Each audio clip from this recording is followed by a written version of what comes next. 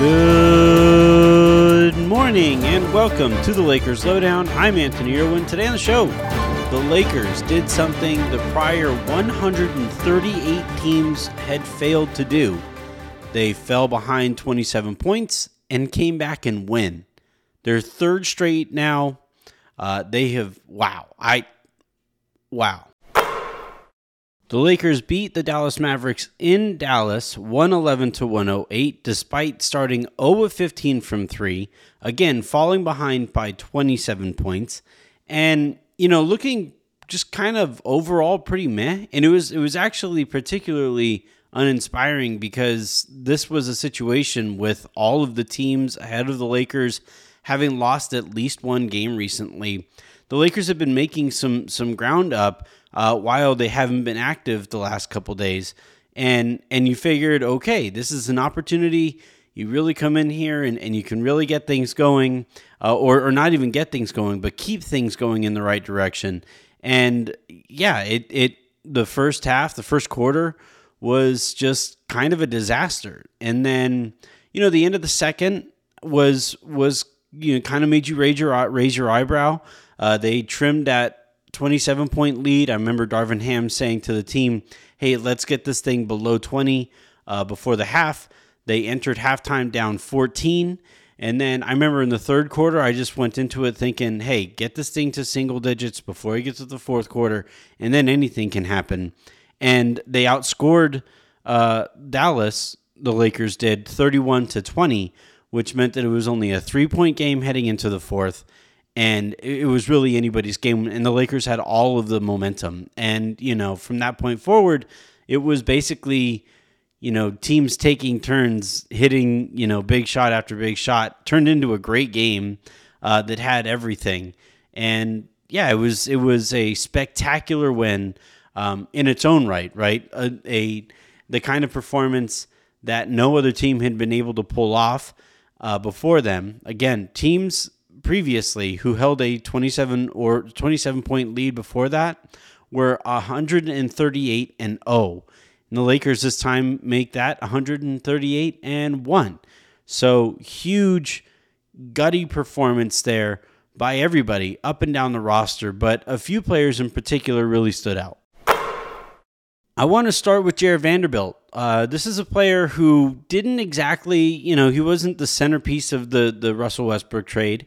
He was originally, the Jazz were kind of telling teams that if they wanted Vanderbilt, it was going to cost a first rounder on its own, and then it was going to cost another first rounder on its own to get Malik Beasley, and so on and so forth. And the Lakers were able to move Russ and bring in D'Angelo Russell and Malik Beasley and Jarred Vanderbilt for just the single first round pick. And look, I think it was extra second rounders too, but regardless, it was a monster of a deal that the Lakers absolutely had to make and has really completely changed the course of this season. The Lakers are playing with real purpose.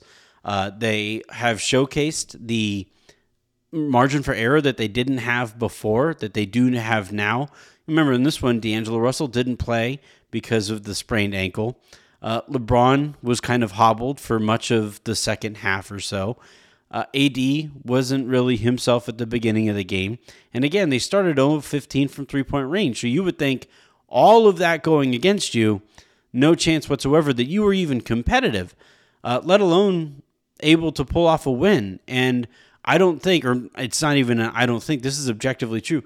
They do not win this game without Jarred Vanderbilt. He played incredible defense on Luka Doncic, made him kind of uncomfortable and kind of frustrated for most of the game, was huge with rebounds and loose balls and hustle plays. Anthony Davis said after the game that Vanderbilt really kind of set the tone and got everybody really turned up on defense. AD's words, not mine. And yeah, it was clear that, and by the way, the numbers really kind of back up the night that Vanderbilt had. You're looking at 27 minutes of great defense on Luka. Vanderbilt finishes the game a plus 14. And you guys always know what I say here. If you have a plus minus higher than the final score. The Lakers win by 3. He was 14 points better than that final number there. And the only players with higher plus minuses than him, Malik Beasley was a plus 15, Dennis Schroeder was a plus 17, Anthony Davis was a plus 16. Everybody else on the Lakers were either even or well below on the negative side, and he turned Luka Doncic into a -8 player himself. So, yeah, I just think, and this is where you talk about the performance in a vacuum as it happened, and it was a great performance, exactly the kind of thing that you wanted to see from Vanderbilt. But I think more importantly, it gives the Lakers options that they have not had in years, plural, against bigger, stronger wings. If they play the Clippers in the playoffs, they have a potential body to throw at those two wings. They have, we just saw what Vanderbilt was able to do with Luka Doncic, and Kevin Durant is now in their division. Vanderbilt's gonna, gives you an option there, and nobody's gonna shut any of those guys down. That is far and away not what I'm calling for here. But he makes players work for it. We saw what he's done to Brandon Ingram when that matchup happened. This is he's not a 3-and-D wing. Anthony Davis said after the game that he can't shoot, and he's right. Vanderbilt does not have a jumper that is particularly nice to look at, but he is big, he is athletic, and he's strong, and he knows how to use those tools and turn himself into a really good defender. So this is a player who should be a part of the Lakers' future moving forward. Next guy that you got to talk about here is Anthony Davis. 37 minutes on the night. This was the first game in a few that he had to play more than 30 minutes. He finishes the game 30 points, 15 boards, 4 assists, a steal, 3 blocks. He was a plus 16 on the night, 12 of 20 from the field, 6 of 9 from the free throw line. He was. I thought on a couple occasions he kind of started to float. And I was kind of nervous because in those moments in games past, you would see him kind of start to float, and then you weren't sure if he was ever going to re-engage. In this one, if he ever did kind of start floating, he was right back in the thick of things, either offensively or defensively. And I think really importantly here, really got active on the boards.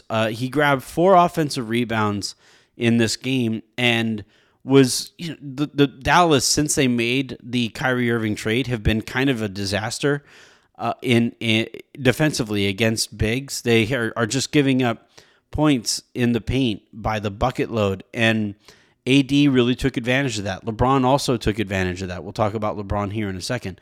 But in this one, AD was the matchup problem. It was the kind of game I did a show with my buddy Kirk for Mavs Moneyball, and I said that the matchup problem that should present itself in this one in the Lakers' favor should be Anthony Davis, and if he plays well, that gives the Lakers a real chance. And he played well. The Lakers got a chance, and they were able to pull it off. All right, lastly, LeBron. And we got to see how his foot is doing. There was a really scary moment there. He goes up for kind of that floater layup in between type of play, and I didn't really see a tweak, which was what made me really nervous. Was, oh man, this is a non-contact, weird kind of play.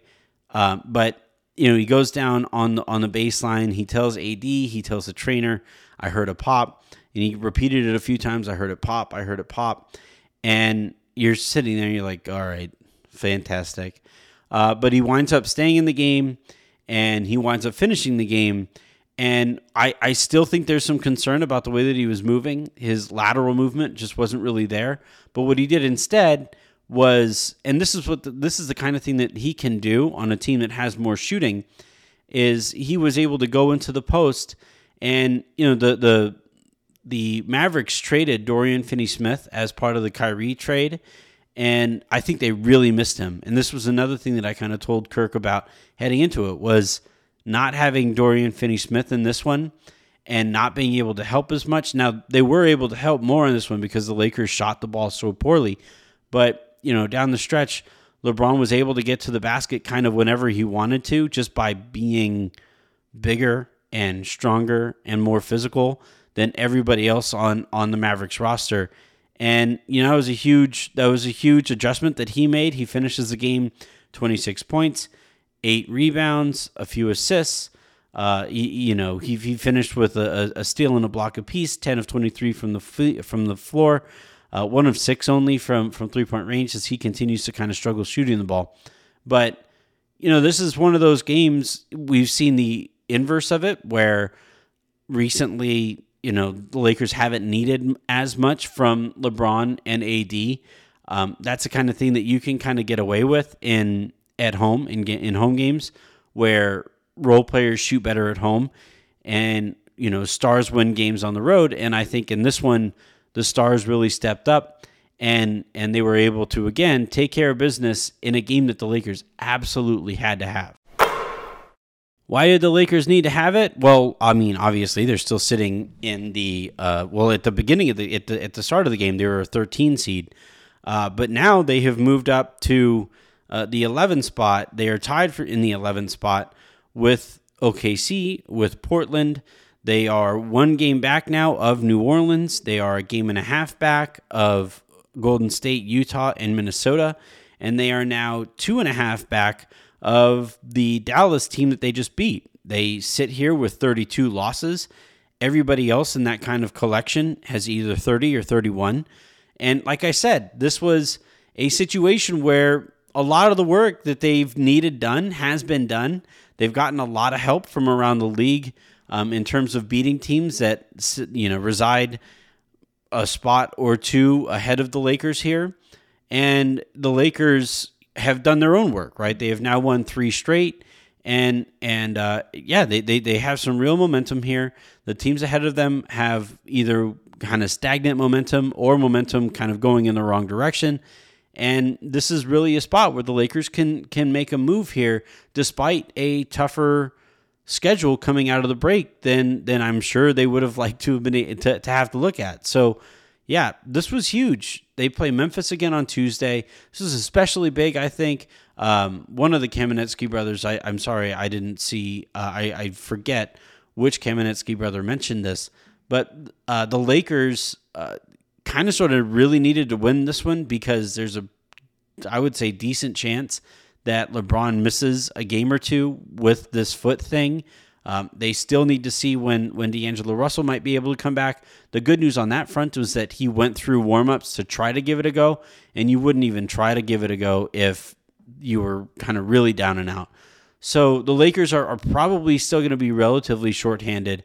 So if you have the opportunity to win a game where you're as close as the Lakers were late, you got to take advantage of that situation, and the Lakers did. And again, they sit here with 32 losses. Everybody else ahead of them or around them has either 29, 30, or 31. It's crazy. The Phoenix Suns are the 4 seed with 29 losses. The Lakers are the 11 seed right now, tied for the 11 seed with 32 losses. There is 21 games left to go here. And you think, yeah, that's enough time to make up that amount of ground. But what it's going to take is health, and it's going to take, we talk about the amount of margin for error that the Lakers created for themselves at the deadline. In this case, they have no margin for error situationally in regards to making the playoff or the play-in. So huge win here. And they look to continue to build off of it on Tuesday. All right, that is going to do it here for this episode of the Lakers Lowdown podcast. Huge win. Absolutely monster win. And, I'm trying not to get ahead of myself. I'm trying to kind of stay realistic with this team, but they're showing a lot in terms of like the things that you need to show to be considered a pretty good to good team. I'm almost at that point where I'm willing to call them an outright good team. I think they're pretty good right now. I'm willing to go that far to say like, yeah, they're good enough to kind of sneak into the playoff here or the play-in, whatever. if we keep seeing more stuff like this and they figure out ways to win games, however they have to win those games, now you start moving into like good territory, and I'm closer to good, I think, than I am pretty good. Holy crap, what is happening? So until the next time I talk to you guys, I'm Anthony Irwin, trying to stay cool and failing mostly. So the next time I talk to you guys, have a good one.